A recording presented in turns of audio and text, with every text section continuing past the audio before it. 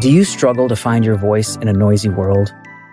Do you feel your voice lacks confidence and energy to accurately communicate your thoughts, ideas, and passions?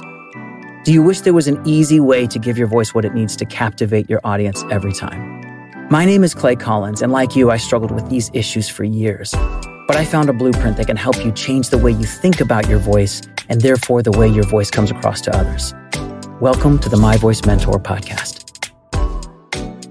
Today, we're going to talk about the number one way that you can improve your voice, probably the best way, the thing you're never going to stop doing if you're striving to improve as a speaker, public speaker, podcaster, singer, whatever the case may be.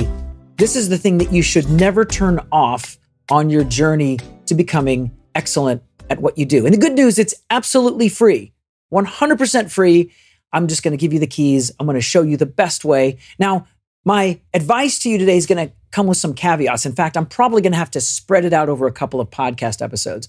But I'm going to give you the blueprint today on how to regularly make progress on your voice and to utilize tools that you have at your disposal that are 100% free. But before we go on to that, I want to make you aware of my free 5-day vocal boot camp that I want to give you just for coming and visiting me today. It is probably the best 5 days that you can give your voice. And again, that's absolutely free. I'm going to give you my 5 most important tips and tricks and tools to improve your voice right now, today, absolutely free. All you've got to do is go to myvoicementor.com/bootcamp to get started. All you got to do is put your email address in and you can start your 5-day journey with me right away. So let's get into today's topic. The truth is, there is one way to learn most things. We have 2 sides of our brain. One is cognitive and one is creative. One is very intellectual on that side and one is very experiential. One is knowing from a cognitive level or a understanding level in the sense that you can explain things, and the other is learned primarily through experience. And if you rewind yourself all the way back to the beginning, think about how you learned in the early years of your life. Did you learn through chalkboards and diagrams and vocabulary? No, you learned through imitation. The primary way that we began to take steps and to begin to make sounds with our voice and to hear things and say things and make out words, it was all done through a process of imitation. We would imitate the sounds that we would hear. We would see other people walking around and we're on all fours and we begin naturally to mimic and imitate the world around us. We would hear a sound and we would try to make that sound. Well, this is the way, in my opinion, that we should learn most things. There are things that just have to be experienced. Think about learning to drive a car. One of the hardest things I think every human being has to learn how to do is drive a car. Now, most people wouldn't believe that driving a car is hard, but it's actually exceptionally hard. I mean, think about it. You've got all these dials and controls and volume switches and gears and knobs and gauges you have to read on your car. Meanwhile, you have to monitor traffic in front of you and behind you and on the side of you. You have to manage other stimulus in the car. Maybe it's a screaming child or a radio that's communicating things to you. There's all sorts of things going on. Meanwhile, you're going 80 plus miles an hour down the road with a bunch of other torpedoes that at any point could become a death trap for you. Driving is extremely difficult, but most of us find it to be a relatively easy thing. Well, why is that? Well, we had somebody model what good driving was like. Before you started driving, you were probably in a vehicle at least 10 years experiencing what a smooth ride feels like, watching mom and dad very closely, the way they darted back and forth, the way they handled the wheel, the way they engaged the brake. Now, most of this was interpreted subconsciously. It's not like we consciously think of these things, but we experience it for 10 years, being a passenger before we sit down. Now, the first time we get in front of a wheel, it's excruciating. It's extremely difficult and nerve-wracking and fearful. And the first time, do you remember the first time you got on the highway? You're like, oh my gosh, why do people do this? This is so dangerous. It's really funny. I was watching the Waltons with my family, and back in the 30s, vehicles only topped out at around 35 miles an hour. In fact, 25 miles an hour is considered speeding in many rural communities, which is kind of funny when you think of today. We drive almost 4 times faster than that. But my point is that this is something that's extremely difficult that most human beings learn how to do. And the reason why we get pretty good at it is because of this process of modeling. Most of us, out of necessity, have to learn how to drive. So therefore, we invest a lot of time.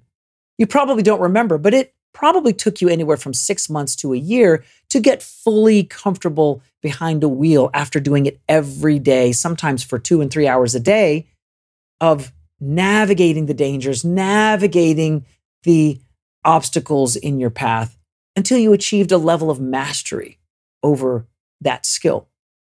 So therefore, you took something that's actually very difficult and you made it easy. Well, the voice is the same way. And if we're going to invest in our voice, we have to learn through a process of imitation. And most of us, if you were raised in a house where there was a lot of singing, or if you were blessed to be in a house of singers where there's always a voice in the background singing. See, that's the way my family is. Mom and dad are always singing songs, and we were singing songs when our children were young. Well, as a result, they, even though they don't necessarily consider themselves singers yet, maybe one day they might, they are very accomplished singers because they've been hearing it their whole life. They've been hearing mom and dad sing. They've been just around, they've been immersed in it. And so therefore, because they've heard good music being sung, they have picked it up just naturally, intuitively. Well, what if you weren't raised in a house where they were singing? What if you have never been a part of a school choir or something like that? How do you pick up on this thing? Well, my first piece of advice would be to think about the music that you listen to. Think about the singers that you like, the ones that you listen to regularly. Maybe there's 1 or 2 or 3 or maybe even more of them that you'd like to adopt some of their qualities. You'd like to sing like them, not necessarily to copy them, but you want to model and emulate the things that they do. Well, this process is a process of gathering source material. And this is a principle in life that is used in various studies where if you're wanting to grow in an area, you gather source material. Let's say you're trying to be a writer. Well, the best way to become a writer is not to sit down and start writing, but it is to gather some of the great works of literature and read it and study it and break it down into smaller parts so that you can, using the blueprint that has been set for you by somebody who does it well, you're able to break it down and try to formulate your own sentence structures and your own ideas and thoughts. This is the 5-step process of synthesis where we take in information, we break down information, we summarize information, and then we begin to use that information, those building blocks, to build new ideas. This is the essential way that human beings create.